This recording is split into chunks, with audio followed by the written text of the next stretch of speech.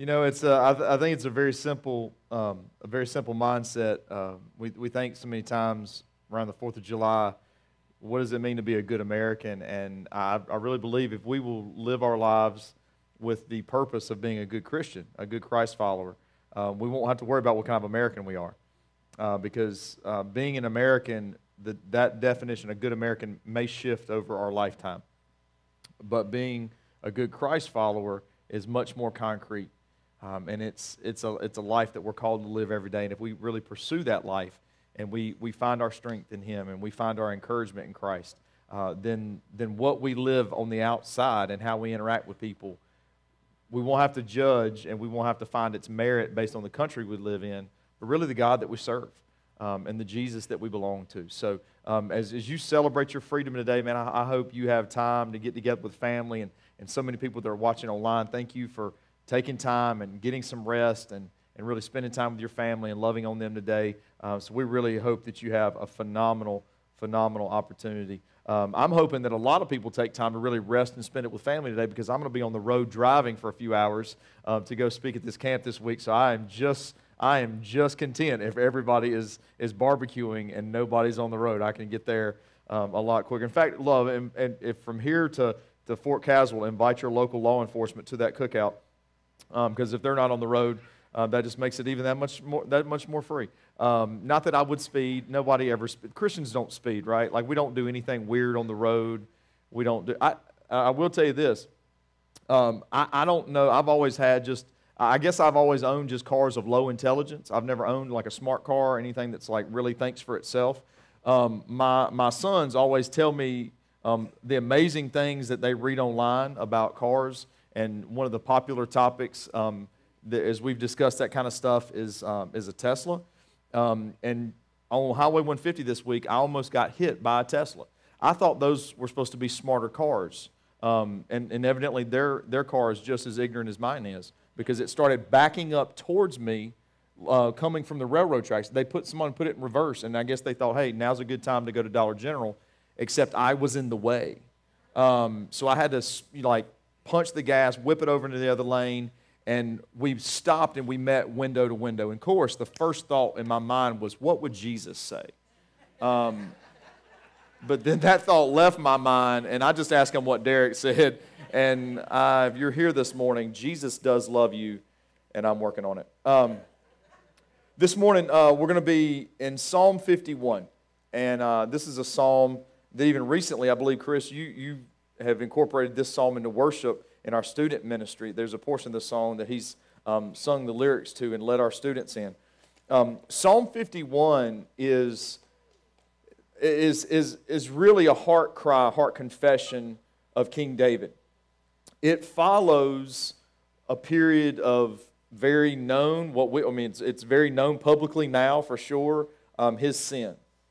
And I mentioned even during announcements, one of the greatest freedoms in our life is really not the ability that we have to just easily gather for worship. It's not that we can go out and earn any level of income that we potentially could pursue, or just we have an open field of career choices. The greatest freedom we have to celebrate is the freedom that we have in Christ Jesus. But I think sometimes we say that, and we don't really think through and process through, okay, if it's freedom in Christ, that means it's freedom from something, right? It's not just, hey, it's this great new life. It's literally freedom from something. And the freedom that we live in is from the very thing that convicts us of guilt, unworthy to know God. It's the very thing that we can practically live a Christian life with it not controlling us and really driving our decisions and really the gauge of our desires. The thing that we're free from, we're really called to live free from, and Jesus forgives us from to be able to have eternal life with Him, is this thing called sin. And sometimes I think, and I know you probably are never guilty of this. I'll just say that I'm guilty of this, of having conversations and having a mindset that wants to minimize and kind of package in and box in my sin. And I don't really think about what is the full measure of my sin? What will it ultimately lead to? What does it do in my relationship with the Lord? What does it make me? Because I want to call it I want to call it my mistakes.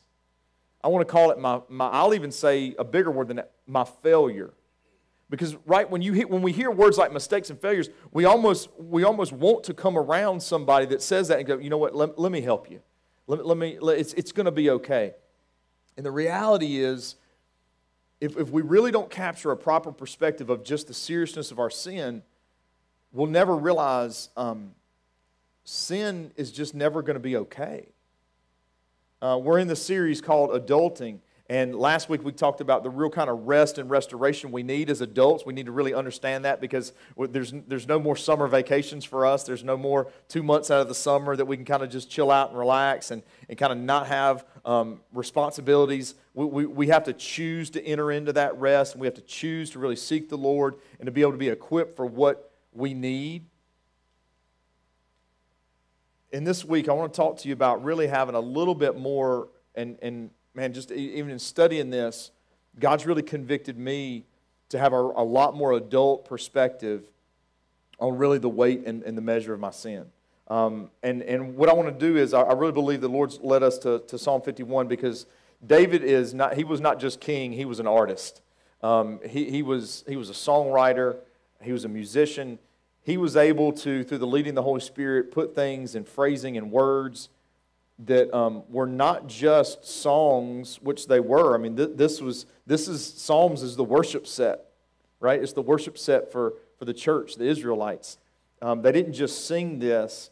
These were real life stories that David would write to just not just allow people to kind of recognize God, but really to be able to see their own condition themselves. So in Psalms 51, we're going to start that in just a second, but just kind of as a perspective, one of the greatest chapters in the New Testament I believe you can read and kind of get a good adulting perspective on sin is Romans 6. Romans 6 says to consider yourself dead to sin. And this is talking about a relationship with God. Consider yourselves dead to sin and alive in Christ. Dead to sin. And Ephesians agrees with this. Chapter 2, it said that before we were saved, we were dead in our sin. Now, a lot of times I think we think, okay, well, sin is my big pileup of mistakes. No, sin is actually what convicted us of our dead position and condition in life. We may have been living and breathing, but when you look at eternity, when you look at a relationship with God, dead represents this, zero chance. Zero chance. And if you're an odds person, if you ever think about, hey, what's the odds that this is going to happen, or what's the likelihood that my team is going to win this? If you're really into odds, it's dead is zero chance of life spiritually. Now, it's death is really not just who we are, but it's also what we earned. If you've heard Romans 6:23, what does it say? That the wages of sin is death. And in fact, what does sin earn me? Death. No relationship with God and no hope for a relationship with God. But that's what we're supposed to live free from. David was somebody who worshiped the Lord, who knew that he was called by God.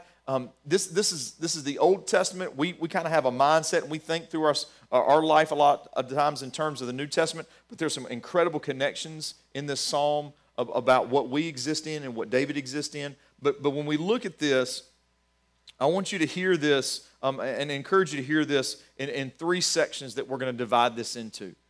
And don't start thinking, and please, and I want to kind of give you some freedom for a second, because many times when somebody just brings up sin, right, like that's, like I probably shouldn't lead with that was my sermon content right there. I mean, like right at the beginning, that's kind of like, let's see what we can get on our phone. Let's see what we can find on social media, because I'd rather not hear about sin for the next few minutes. Well, two things. One, we all know that it's not going to be a few minutes. And two, I don't want you to go mentally and emotionally to, all right, let me just kind of think about my sin. Just hear from the word of the Lord for a few minutes. Just hear from somebody who had dealt with their own sin, and let's listen to their story and how God works through it and how God really forms the mind of David, okay? Verse 1 in Psalm 51, it says, "Be gracious to me, O God, according to your faithful love, according to your abundant compassion. Blot out my rebellion, completely wash away my guilt, and cleanse me from my sin. For I am conscious of my rebellion, and my sin is always before me.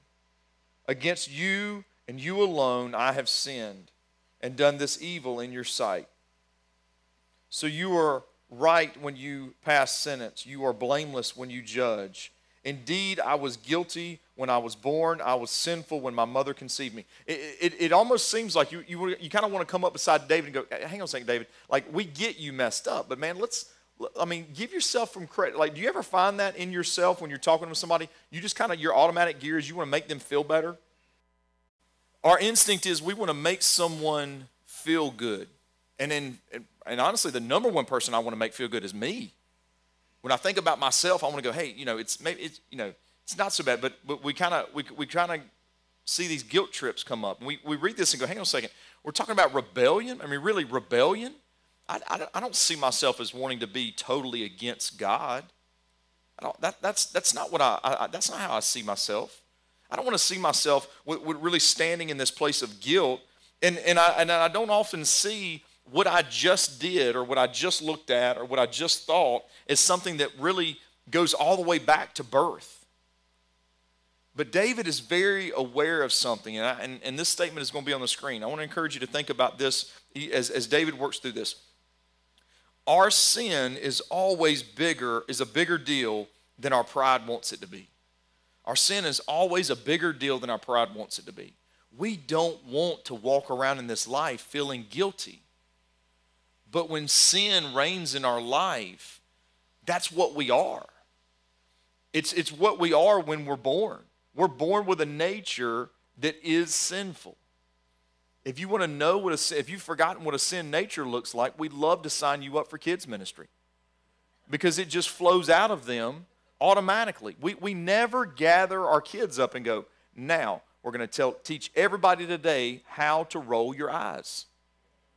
You don't have to teach that. It's a sin nerve that's in your brain that when a thought connects with it, your eyes just do this like flip over, and you're just like, well, that's awesome. We don't educate people on how to cheat at school or cheat at work. We don't teach people how to be unfaithful to relationships. It's what naturally comes out of us. And David here, I find it interesting. I heard this said about Psalm 51 one time. I heard someone speaking on it say, I always thought that Psalms 51, if it was written today, would probably have different lyrics to it. And the lyrics would be something more like this. Lord, help me guard my eyes. Lord, help me not look at pornography. Lord, help me to kind of guard myself in this area.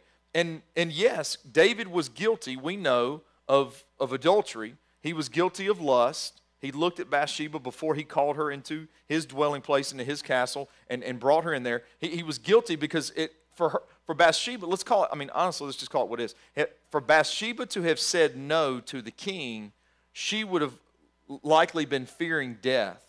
So we're not really outside the idea that he used his power for sexual conquest, which we call that in our society rape. He was ultimately guilty of Uriah's life, her husband, who he sent out to a position that he would surely die willfully. David could have broken this and boxed these in, and you don't hear him talking about even specific sins. Why? Because the specific sins that we commit are a symptom of a bigger problem.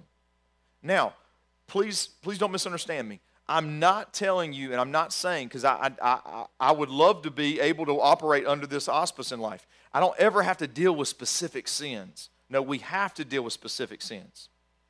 If there's certain temptations that are a struggle for us, God gives us the ability to go to Him, to rely on Him for the strength, to confess those to others. So through accountability, we can gain freedom because we're supposed to celebrate that. We're supposed to live free. So yes, certainly if there's a specific sin that is a particular draw for us, we have to pay attention to that. But David realizes what happened, what came out of me was really not just, well, I had a weak moment. David realized that what happened is the danger of just being human, the danger of the sin nature that lives in us, and the reliance that we need on something God can provide that we don't just wake up every morning with. I know David would say, yeah, I need to watch where I am and what I'm looking at and the thoughts of my heart and my mind. I know David would be convicted of that. But if we just isolate sin to one act that we commit, we're more likely, I believe, to minimize it and downplay it than really to look at it and go, this is just by nature who I was born as. And it's possibly the desire of my heart. So I have to open my heart to the Lord because He has something for me that I can't generate myself. The very first verses, he's asked for God's graciousness. He's depending on God's faithful love and His abundant compassion to do something for his sin that he could not do for himself. The next verse, in verse 6, David continues on. He says, surely you desire integrity in the inner self. Now, I would encourage you to do this, especially if you're looking at a Bible, or if you go back and read this. In verses 6 to 9, David is very clear on the times he's using the you pronoun for God. He's saying, Lord, I'm coming to you for this. Like, this is what I need you to do. So you can see verses 6 through 9 very much as there's something that the Lord can do, and there's something that David is in great need of. Because he's aware, hey, my sin is a bigger issue than my pride wants to admit to. So notice what he says. Surely you desire integrity in the inner self, and you teach me wisdom deep within. Now, I find that interesting because David is not unintelligent. I mean, yes, he grew up as a humble shepherd, but David at this stage of his life shows evidence that he had a very sharp mind. And really he also shows that he really knows the truth of God's word and the need to worship him. So really, what is this missing wisdom? Is David confused that what he did was a sin? No. Just like most of the time, you and I, we know when we do something sinful. You know what? 4th of July always kind of makes me laugh because many of us, and I have to include myself in this, we are at places where fireworks are shot into the air, and the fireworks that we participate with aren't necessarily what we would call street legal, right? But they're awesome. I mean, we're looking at, they're beautiful, but right, we do get that, like, we all are, you know what we're all listening for? A car door to shut. You know why? Because we're like, oh, there's somebody out here to catch us. Because there's this thing inside of us that goes, I'm doing something I really shouldn't be doing, but I really want to do it. It's really fun. And there's just millions of those things that exist in us.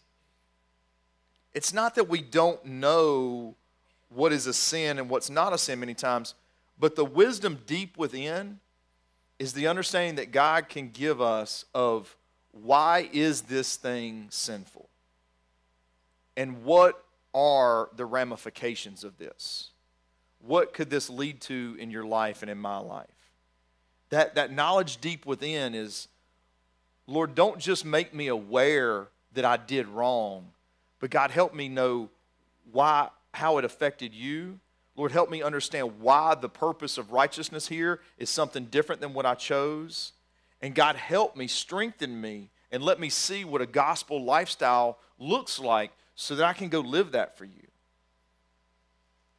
It says, purify me, and that's God purifying him with hyssop, and I will be clean. Wash me, and I will be whiter than snow. So if a household in their culture, if a sickness or a disease had been discovered, when that's discovered, they have to go through purifying the house so it would be a healthy dwelling place for people to go live. So after the house was cleaned, after they felt like this is a safe place for people to live, someone from the temple would come in and they would take a hyssop branch and they would dip it in blood that had been presented to the Lord as a sacrifice, and they would dip that branch in blood, and they would walk through the house and they would just shake the branch so that the blood would just kind of be cast out over the house, and it would be sprinkled through the house. Now, that was done as a cleansing, as a spiritual sign of, Lord, we believe this house to be clean, but we know, Lord, for it to truly be clean, not just of a physical sickness, but of sin that would be the cause of that or anything. Lord, we want to ask your blessing. We want to ask for health for people that are going to move back in this house. We come to you in that method of worship. And at that point, a family could then, after that was done with that hyssop branch, they could move back into the house and begin living there and expect to live there healthy. Well, David is using that practical thing to say, Lord, inside this house that I live in, this physical body that is the dwelling place of my soul, Lord, come through this place. You pronounce it clean. You show me what needs to happen. And Lord, you do this cleansing in me so that I can live in here healthy. So that I can live in this body with the mind that I need and the heart that I need, with the decisions that need to be made, so I can live this in a way that is pleasing and honoring and healthy to you. It says, wash me and I will be whiter than snow. That's the sure result of God's forgiveness. The sure result of God's forgiveness is that we will be washed whiter than snow. If you carry and I carry guilt over sin that we can't live free from, that's not because God isn't willing to forgive it and able to forgive it.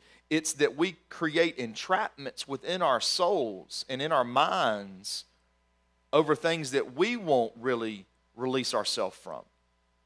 Things that the Lord is very ready to help us move out of. It says, let me hear joy and gladness. Let the bones you have crushed rejoice. Turn your face away from my sins and blot out my guilt. Here's the second construct that I really want to encourage you to see this passage through. True forgiveness and atonement only comes through Jesus Christ. David had the power to get into his sin, right? Does that make sense? So when he saw a woman, he said, okay, you come here. He had that power. When he had guilt and he saw this husband that represented the fact that he would have to deal potentially with this sin, he was able to send him to a place where that could be taken care of. He was a man with enough power that he got into his sin, but to get out of his sin, he realized he lacked that power. I find myself in the same position. The sin that I go into, I can get myself into. But freedom from that sin, I'm powerless, because it's the nature that I was born with, and it becomes the desire of my heart. Forgiveness and atonement only comes through Christ. When David goes to the Lord for this, he knows to get out of his sin, to receive, as he says in verse 8, let me hear the joy and gladness. Let the bones that you have crushed rejoice. He said, in other words, Lord, for you to turn the conviction of my heart and the repentance of my heart into joy, I need you to do that work. Because if I just try to self-help me through this, help me. Right? He says, I know where I'll end up. Now, I want to read a couple verses to you, because this is so interesting to me. Just to understand what God has been up to from beginning to now and eternity future. So when David was found out, God sent a prophet named Nathan to David, and Nathan told David a story. If you've never read this, I want to encourage you to go in 2 Samuel and read this. Nathan tells David a story that David gets enraged by. But the story is just representing the sin that David had just committed. And David's reaction was like, you know, they ought to be punished. They ought to be killed. They're guilty. And Nathan just simply replies with, you're the guy in the story. David's got nothing. I mean, he's king. I mean, again, Nathan goes on behalf of the Lord. Lord sent him to do it. So he went in with boldness in this and basically said, okay, David, you're right about your own sin. And in that moment, David became very guilty in his feelings. He became very convicted in his spirit. And he really wanted restoration with the Lord. And coming out of a time of prayer and all of these things, and along the same times that Psalms 51 would have been written, in 2 Samuel 12, David says this to Nathan. David responded to Nathan, I have sinned against the Lord. David didn't make excuses. David didn't say, hey, I'll do better next time. He said, I have sinned against the Lord. Then Nathan replied to David, and the Lord has taken away your sin. You will not die. Because remember, what's the wages of sin? What do we earn from our sin? Death. physical death is ultimately the requirement for payment of sin, but spiritual death and just the wall between us and the Lord just keeps getting bigger and thicker. He says, but you will not die. However, because you treated the Lord with such contempt in this matter, he said, in other words, because of sin, there is a consequence. The son born to you will die. Verse 15, then Nathan went home. That was just a horrible transition by a pastor in that moment. He just left him. So the consequence of the sin existed. That son of his was not going to continue living. So David had to live with the understanding that that was a consequence to his sin. That's a big weight. But he also had that conversation prior to writing verse 51 where he said, Lord, I need to hear joy from you. I need you to restore me to a place of mental sanity and emotional health. I need that from you because I'm seeing the evidence of the guilt of my sin. God did not leave him just with guilt. God forgave him. And you say, hey, how could God just pass over his sin? Like, it just makes no sense that God would just keep moving forward when he sinned. Here's a gospel couple of verses out of Romans 3. God presented him, that's Jesus, God presented him as the mercy seat by his blood through faith to demonstrate his righteousness. Because in the restraint God passed over the sins previously committed, God presented him to demonstrate his righteousness at the present time so that he would be just and justify the one who has faith in Jesus. Here's the insanity of the gospel. You and I, before we ever really even knew who Jesus was, we had sin in our past. David, before Jesus ever died on the cross, lived and walked in sin. God passed over it. He didn't require immediate judgment because Jesus was going to be the one who was going to be just and justifier. That's an incredible truth to make a note in Romans 3 if you ever get a chance to. Just and justifier. What does that mean? Jesus is perfectly correct and just in looking at you or me and going, you're guilty. And I don't accept sin. He is just in doing that. But why is this Christian faith alive? Because Jesus didn't just pronounce judgment on us. He also himself was the justifier. He said, no, it's not just that you're guilty. I'm going to be the one that's going to set you free. That's the insanity of the gospel. That we could be guilty, rightfully guilty, judged accurately, but be set free out of the grace and love of God through Jesus Christ. Nothing that David deserved. And we can look at David. Remember, if we step outside, if we don't pull our own junk into this yet, and we just say, okay, David, I'm just going to look at you. You're wrong, you're guilty, you're horrible. It's easy to sit in judgment over him. And then all of a sudden we will, God, you passed over that? Yes, because God said, I have to work this plan out. Because Jesus, even after David's life, is just and justifier. He could have judged David, but he was also David's justifier. He freed David from his sin. It comes through the same person, right? I mean, our justice system, if I go commit a crime today, I'm going to sit in front of a judge, but then I'm also going to have to go get a lawyer to defend me. I've got to find all the right people and all the right processes if I hope to be free. In our spiritual relationship with God through Jesus Christ, it's all one person. So important for us to understand. Because the one that could convict us frees us. That's enough to worship in. So, what's one of the big takeaways? If forgiveness and atonement only comes through Christ, why is that so important for me to understand? We spend great energy in apologizing to other people. And I'm not here to tell you this morning that that's wrong. I mean, the Bible clearly tells us in certain ways, here's how you need to go make things right with someone that there's an offense. But the Bible specifically talks about there being an offense. It's not the same thing as sin guilt before God, because every sin is against God. And too many times our greatest effort is spent making something right with one person and not saying, Lord, I've sinned against you. If I make it right with them, that doesn't change anything in our relationship. I mean, think about the magnitude of that. We can have these workable relationships all around us through tons of effort and sweat and turmoil and conversations and stress levels and anxiety. We can work all these horizontal relationships and still be spiritually dead in that sin because we've never taken it to the Lord. As a dad, one of the most humbling moments years back was realizing how much effort I put into telling my sons, you need to apologize to your brother, and I didn't spend enough time telling them, hey, you need to go take some, I'm not even going to set chores and screens and everything aside. I want to give you the time to go talk to Jesus about this. Because my sin in not raising them correctly was a sign of my deeper need. I was more focused on other relationships than even my own relationship with the Lord in certain ways.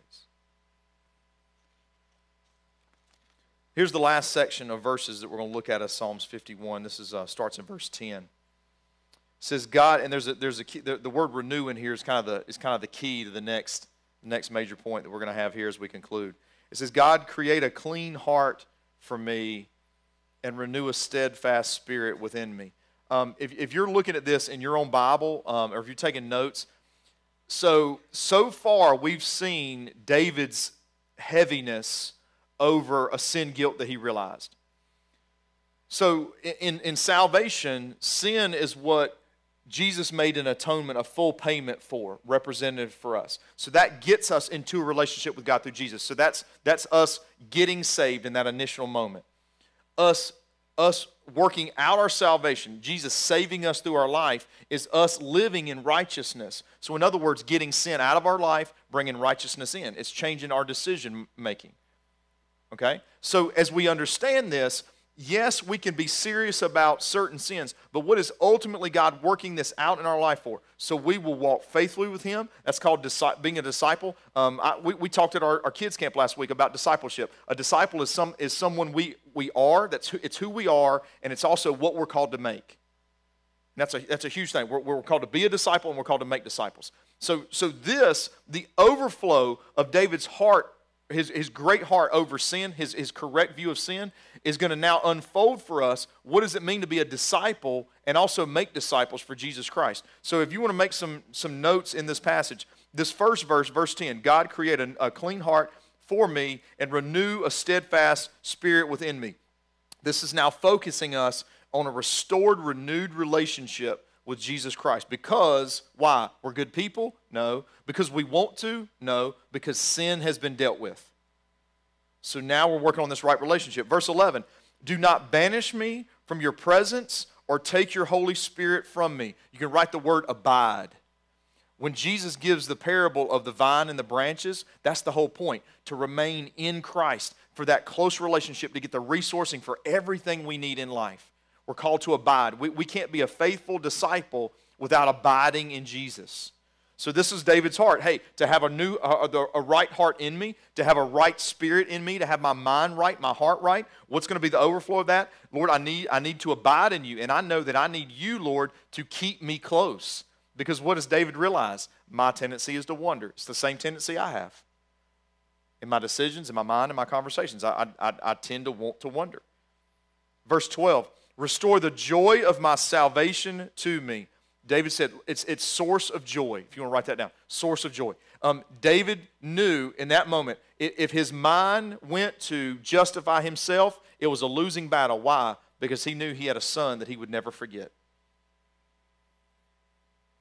There's consequences to our sin. We'll never forget.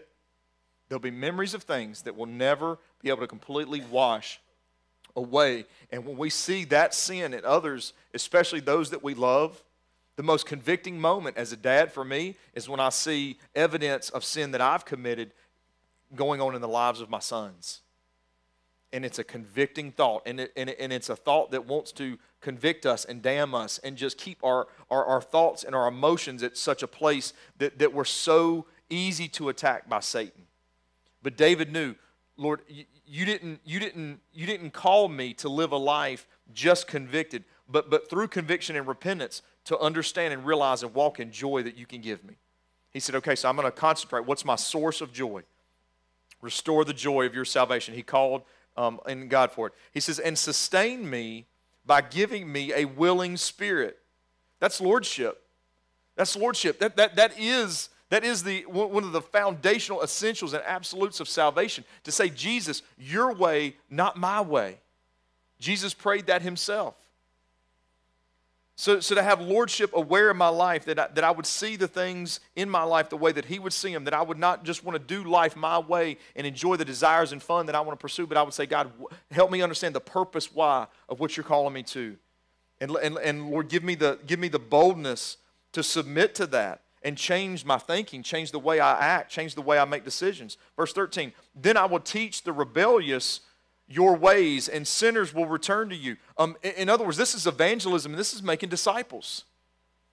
David said, listen, Lord, if you will teach me, I will go teach. What did Jesus say making disciples was all about? Yes, baptism, that outward sign that we're called to do, but he says, teach them everything that I have taught you. Take the lessons from our sin and help someone with it. It's difficult. It's sometimes embarrassing. It takes a lot of humility. But it can save a life. Because that's what sin is. It's death. And we want to choose life. He says, save me from the guilt of bloodshed. God of my salvation, and my tongue will sing of your righteousness. Lord, open my lips, and my mouth will declare your praise. This is vocal worship. This is worship with our mouth, the things that we say, the songs that we sing. Verse 16, you do not want a sacrifice, or I would give it to you. You are not pleased with a burnt offering. The sacrifice pleasing to God is a broken spirit. You will not despise a broken and humbled heart, God. That's worship on the inside. David knew that even coming out of great sin, he could again live a life of worship on the outside and worship on the inside. Isn't that amazing? Here's the last statement that'll be on the screen. It says, forgiveness is not the ultimate goal, but it is the first step toward restoration and renewal. Now, please don't hear me. I'm not trying to minimize our need for forgiveness because, again, I stand by the premise. Sin equals death. It's what keeps us away from the Lord from our birth, but it's also what stands in between my relationship with God. When I sin, it's a wall that's being built. It's harder to hear from him. It's harder to really know that I'm obeying him or know what he wants from me because it's just building and building and building until that sin is dealt with, that free and open communication, that closeness is really not there. Have you ever heard someone make this statement? I just want to feel close to God. I don't really feel close to him right now in this part of my life. Sometimes we think, okay, well, here's the answer, go back to church. I found for me, the answer is deal with the sin that he's shown me. Because no matter where I am or who I'm with, when sin isn't between me and the Lord, the closeness is there. And even when I don't feel it, his truth makes it sure in my mind. In 1 John 1,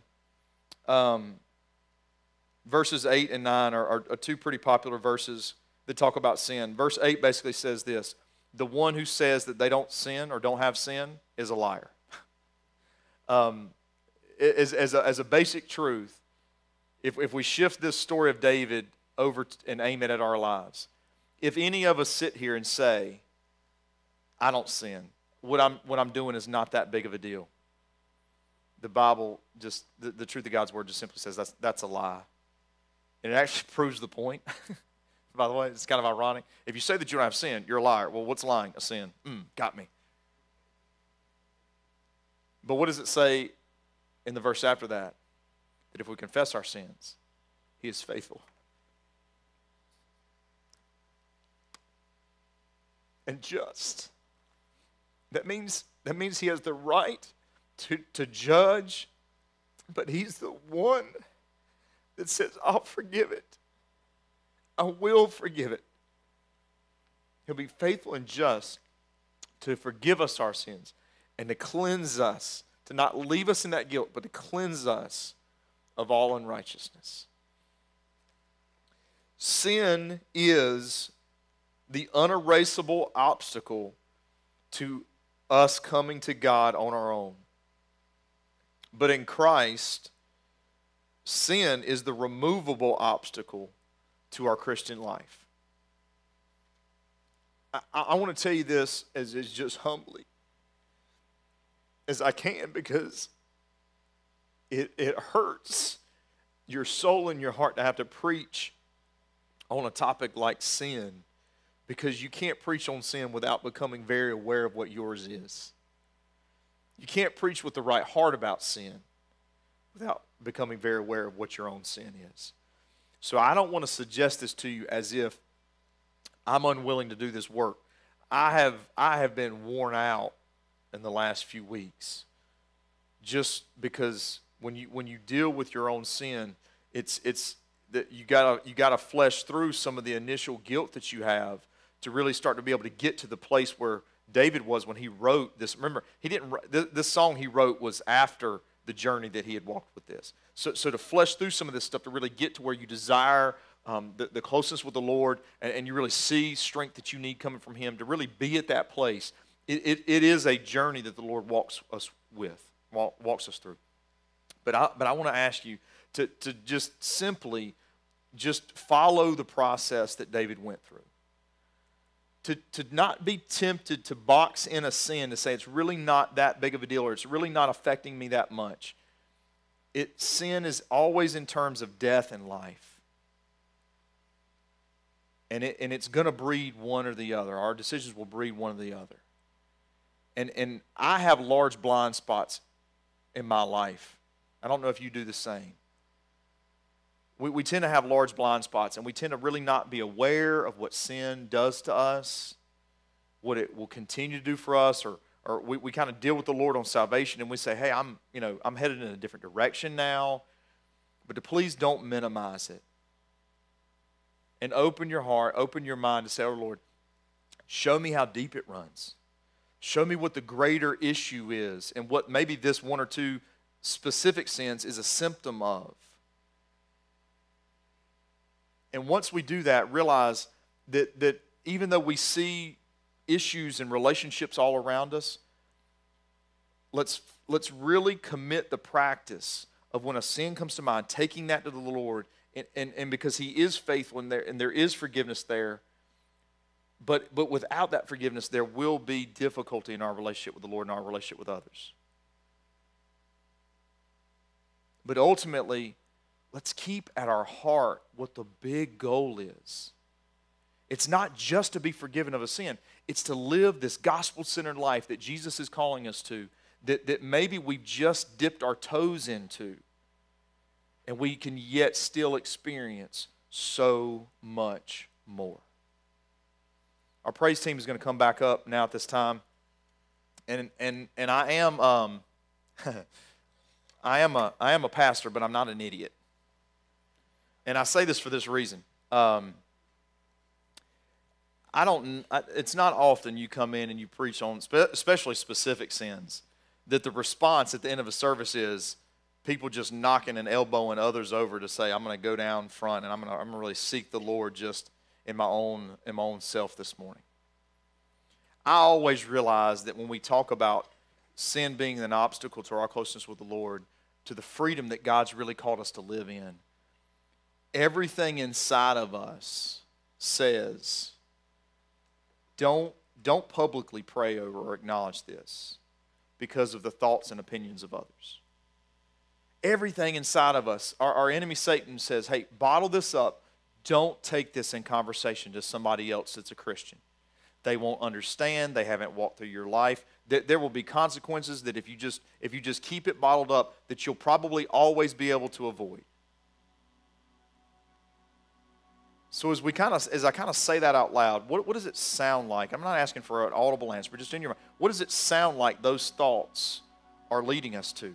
Closeness with the Lord? Freedom? Or a self-built prison? It sounds a lot for me in my own life as a self-built prison. Please make no mistake, God has called you and me to live in freedom in Jesus Christ. But we don't get to that freedom by going, oh yeah, my sins are behind me, or it's my failure, it's my mistakes. It's something that I'm meant to feel better about. He wants to bring us into that freedom through repentance, through forgiveness, through joy, through all the things that we can muster up. No. That fight is exhausting through what He wants to do and what He can do. So whether you move or don't move, or you sing or you don't sing, in the moments in response to God's word, please be willing to let the Lord do the work that only He can do, deep in your soul and in mine. Father God, thank you so much for the truth and grace of salvation in Jesus. That we didn't do anything to receive it. We didn't work for it. We didn't create it. But Lord, in our sin, we were guilty. We were dead in sin. But Lord, the gospel tells us the truth is that we can be made alive in Christ. It doesn't just happen because we show up at a church. But Lord, the process of beginning a relationship with you, what we call being saved, Lord, is when we come with a humble heart, confessing our sin to you, acknowledging Jesus as Lord, and Lord, coming to you for salvation. Not that we need to do that, and we don't need to do that, Lord, every day of our life, because beginning a relationship with you is foundational in how we begin all relationships. There's a meeting time and there's a meeting place. So Lord, I pray that this morning, if someone has never really come to you with a humble heart before, that right now and right here, this is their meeting time and their meeting place, Lord, for salvation in Jesus Christ. God, I pray that they give their life, they surrender to you, because, Lord, we want to hold our own life to our own possession. For God, for those of us who are saved already, who know that we do have things in our life, Lord, that we need to deal with you over that is sinful, Lord, help us to not minimize those. Help us to not go to anyone else for the forgiveness that we need, to restore the relationship we need with you. Lord, help us to not just stop at praying for forgiveness, but Lord, help us to continue to pursue the kind of relationship, Lord, with you that we can have. All the pieces, parts that David cried out for. Lord, he wanted the abiding in you. He wanted the closeness. He wanted to learn something so he could teach something. Lord, he wanted to be able to worship inside and out with his life and his thoughts and his mind and his words and his energy. And God, help us to crave that. Because God, if we are not craving you, Lord, we won't often pursue you with great energy. But Lord, you're not even that hard to find. You're there in front of us all the time, Lord. God, thank you for who you are and what you and you only can do within us. Lord, help us to only come to you for those things. In Jesus' name we pray. Amen. Would you stand back up as we sing? And during this song, if you would like to pray, I'll be up front. If you know that you really want to give your heart to Jesus, that he's calling you into a relationship with him, would love to talk to you about how you can do that today, not by our plan, but by the truth of God's word.